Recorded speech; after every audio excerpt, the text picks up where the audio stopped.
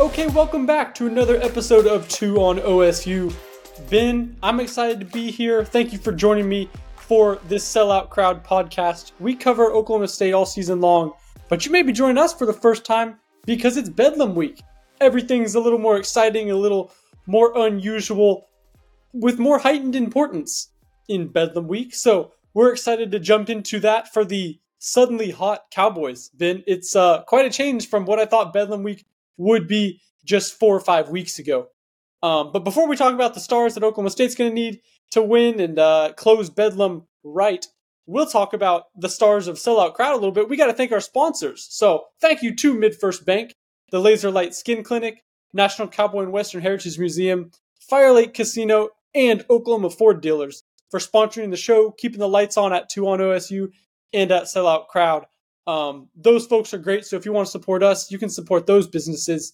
And remember, drive into your best in Oklahoma Ford dealers today for the best deals on Ford's full lineup of trucks and SUVs. Ford is the best in Oklahoma. Ben, the Cowboys are hoping Trace Ford is not the best in Oklahoma on Saturday.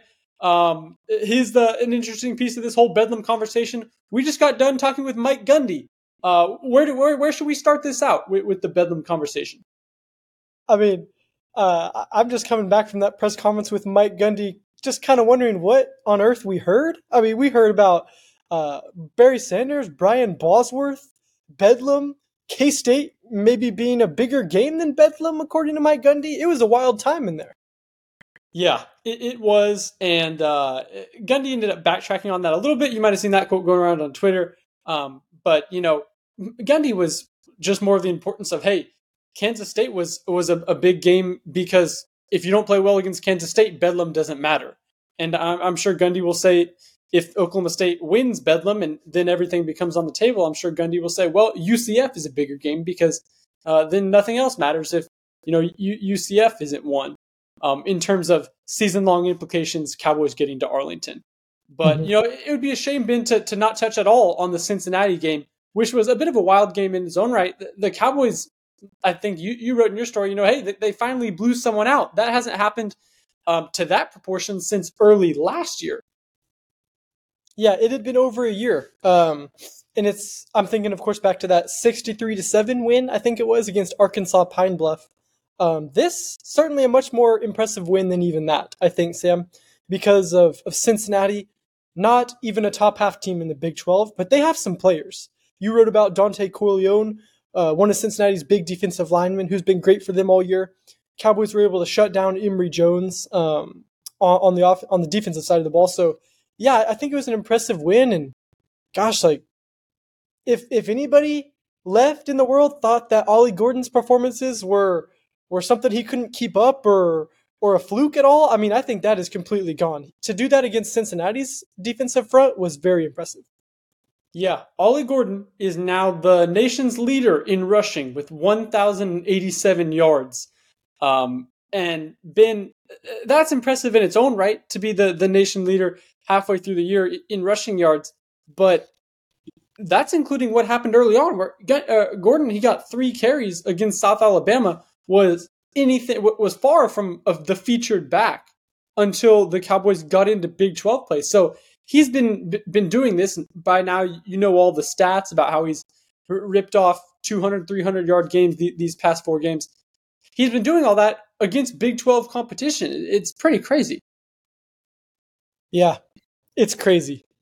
And I was thinking back, Sam, of course, Mike Gundy, the big point of topic around here is Ollie Gordon needs to stay humble and continue to be hungry. That's kind of really been the point Mike Gundy's been driving into us, and I can only imagine how many times Ollie Gordon has heard that from his coach so far through these last 4 games. And just to think back of some of the running backs here who have done it, Barry Sanders and Thurman Thomas, Mike Gundy talked about those guys today.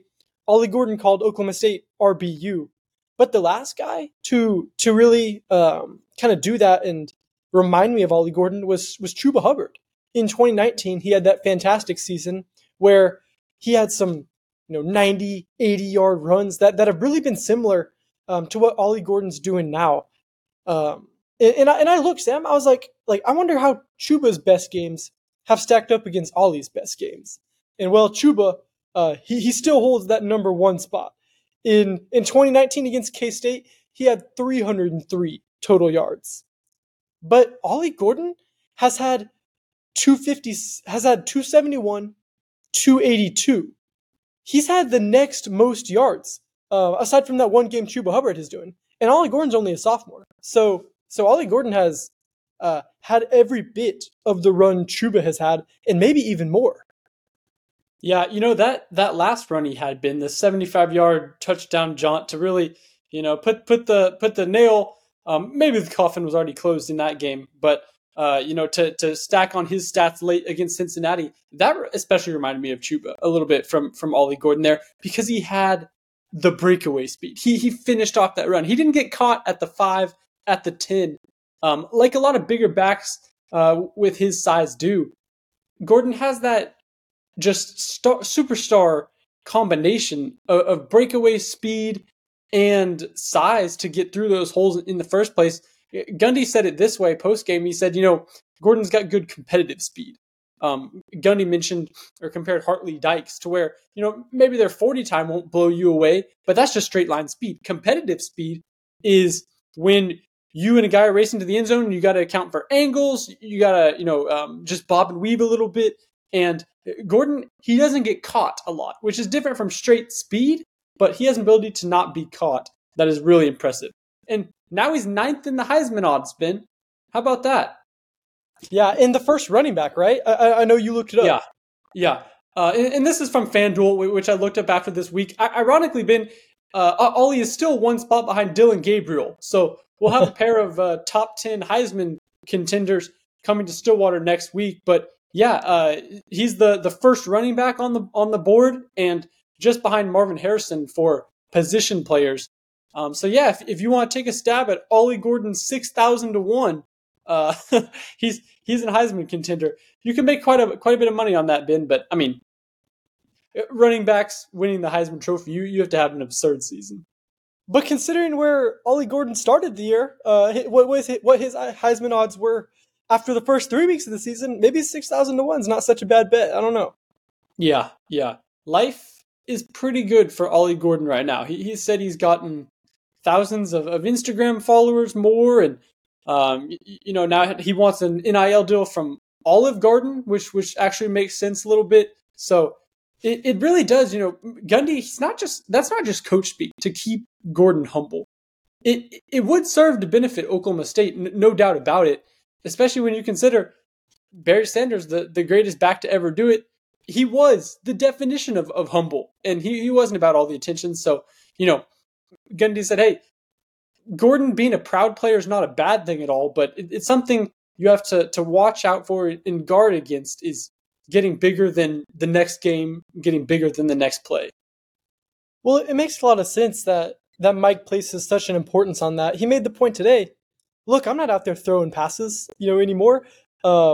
This is what a head coach does. He kind of manages players and keeps his players in line and performing to the best. And Mike said he's seen it before. Just kind of the stardom, everything that comes with being a fantastic college football player on the national level. It can kind of get to you.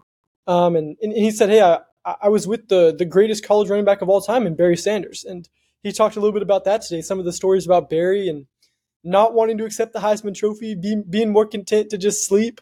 I thought that was funny, and just the comparison. I mean, Ollie Gordon probably feels a little bit more in the Thurman Thomas camp, I think, Sam. Just a little bit more of a people person and out there a little bit more. But it's going to be interesting to see, if Ollie Gordon, what he does in these next, few weeks as his stardom continues to rise. Casey Dunn told me after the Cincinnati game, the offense runs through Gordon right now. And Casey Dunn's not breaking any news in that regard.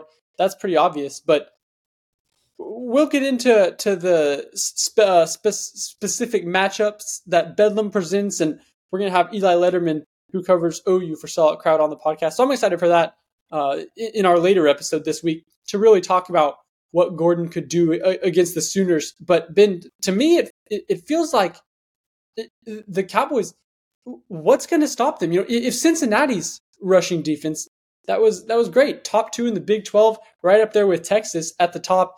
I mean, the Bearcats hadn't allowed a 100-yard rusher this year. And if Ollie Gordon can do that against Cincinnati, maybe he does the same thing against Bedlam. OSU's offense is going to need him.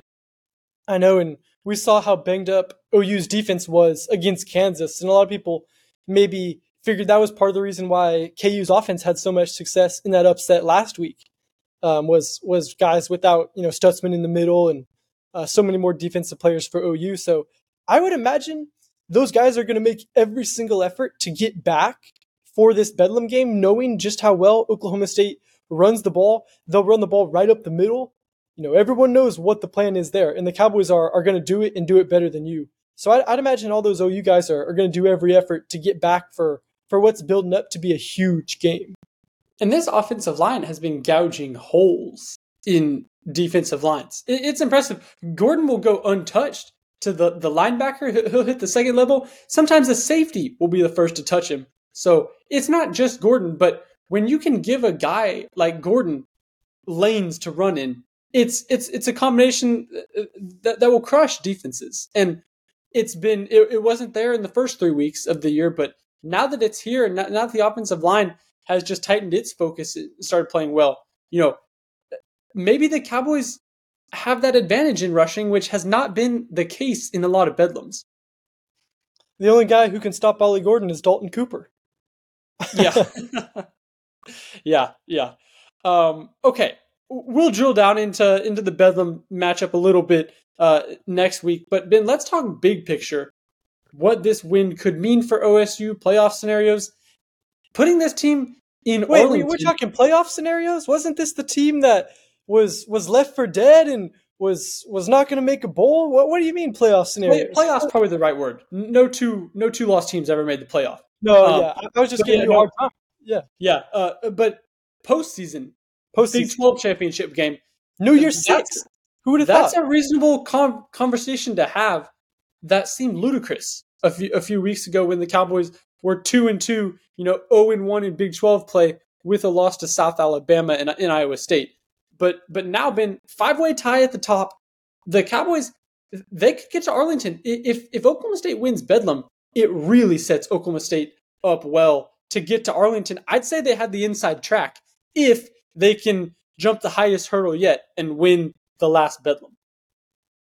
Yeah, I mean, Barry Trammell wrote about the differences in the remaining schedule for those teams tied up top. And Sam, I know it sets up favorably for OSU. The remaining record in Big 12 play for OSU's next opponents is 7-13. Of course, they play Central Florida, Houston, and BYU after Bedlam. OU, they're looking at an 11-9 record the rest of the way from their opponents: Texas 12-8, Kansas State 13-7, and Iowa State 13-7. So the Cowboys are the only team with a downhill slope, I think, the rest of the way to make a run in the Big 12. Yeah, and we'll know a ton more about the Big 12 standings after this week because those teams in the top half, they're playing each other. Obviously, Bedlam will mean a lot, and then Texas plays Kansas State. So we'll figure out a lot. But, if the Cowboys lose Bedlam, then you become just a team that will probably get to a solid bowl game. The Cowboys clinched bowl eligibility. And then maybe you're looking at a season where, hey, you're just trying to get to a better bowl than the Guaranteed Rate Bowl.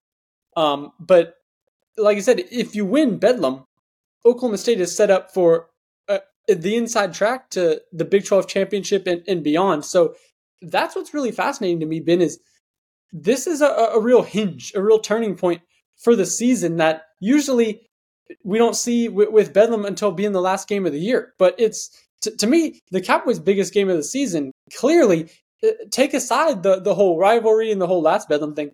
If these teams didn't have helmet stickers on the side and it was just about the records, this would be the biggest game of the year too. Yeah, that's right. Yeah. I mean, and then you add in the helmet sticker, you add in everything that goes with it. 2:30 kick on ABC. This is going to be an atmosphere, I think, unlike what we've seen in a long time, maybe since 2021 Bedlam, which was, of course, such a huge game. It's going to be a madhouse. Ben, we were joking yesterday about, isn't it a little funny, a little ironic, after all the beatings Oklahoma has given Kansas, that now the Jayhawks, they have the last laugh, at least for a while, after winning at Kansas last week. The Cowboys kind of have a similar opportunity here, where OSU has been the team on the receiving end of so many beatings at the hand of the Sooners throughout the years, but that a lot of it could be washed away. At least the OSU fans around the water cooler could have a barb to throw back if they say, okay, but what happened last time? And I mean, it would just be an ironic twist to this rivalry that's been pretty full of vitriol, but also a little one-sided. No doubt. Well, we'll get into the 2-minute drill, Ben, and we brought up the Heisman odds a little earlier, so let's give you a chance at home to pull up that list while I go through it.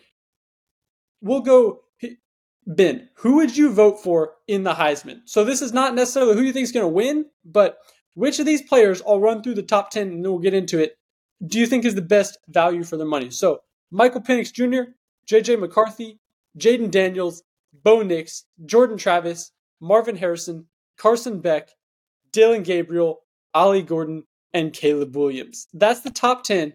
Ben, jump into it. Give me a name, give me a number, and we'll say betting $100. Who are you putting $100 on to win the Heisman? And is it Ollie Gordon?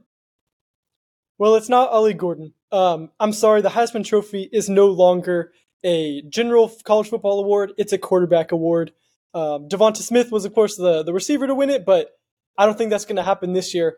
I'm going to take a quarterback with my first $100 bill.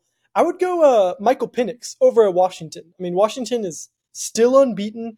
They have had some closer calls these last couple weeks, but I like Washington, and there's going to be some huge Pac-12 games down the stretch. That league is shaping up to be really strong. So if Washington and Michael Penix can win that league and remain unbeaten, get Washington back to the college football playoff, I think that's an award he has a really good chance at winning.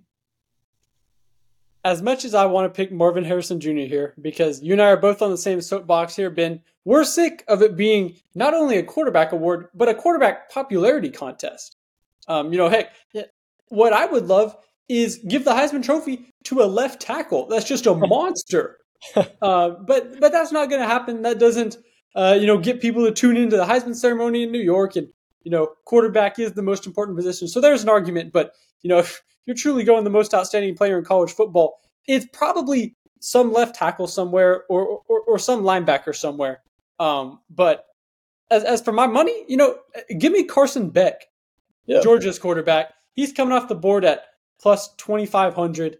Georgia's still undefeated. Stetson Bennett was in the conversation. Stetson Bennett. So, for Georgia last year, and they've obviously had a ton of success. So that's maybe where I'd throw a stab at Carson Beck at plus 2,500. But it's a little unfortunate that someone like Ollie Gordon or someone like Marvin Harrison, I mean, Ben, Ollie might need 600 yards in the next game to get in the legitimate conversation. It becomes interesting when you put a figure on what would someone like Gordon need to do to actually become a viable candidate to get invited to New York. And it's a lot. Yeah. Okay, well, that will about wrap it up for us here on 2 on OSU. We'll have a ton of Bedlam content that we're excited for throughout the week. And of course, coverage along with a bunch of other people from Sellout Crowd from the press box in Boone Pickens Stadium on Saturday. Ben and I want to extend a big thanks to Jacqueline Musgrove, our great producer, and Michael Lane, who makes things work behind the scenes here for 2 on OSU. And we want to thank our sponsors. So feel free to check them out, Ford dealers, all those great folks who help keep the lights on. And if you like the show, feel free to leave a review, subscribe, comment, share, do whatever it does that'll help us out and extend the show and extend the reach of the show. And we'll keep you updated with all the latest from the Cowboys camp as they potentially get to a Big 12 championship game, or maybe they lose in huge fashion and puts a damper on the season, and it's just they falter down the rest of the way. So we'll be here either way, keeping you updated.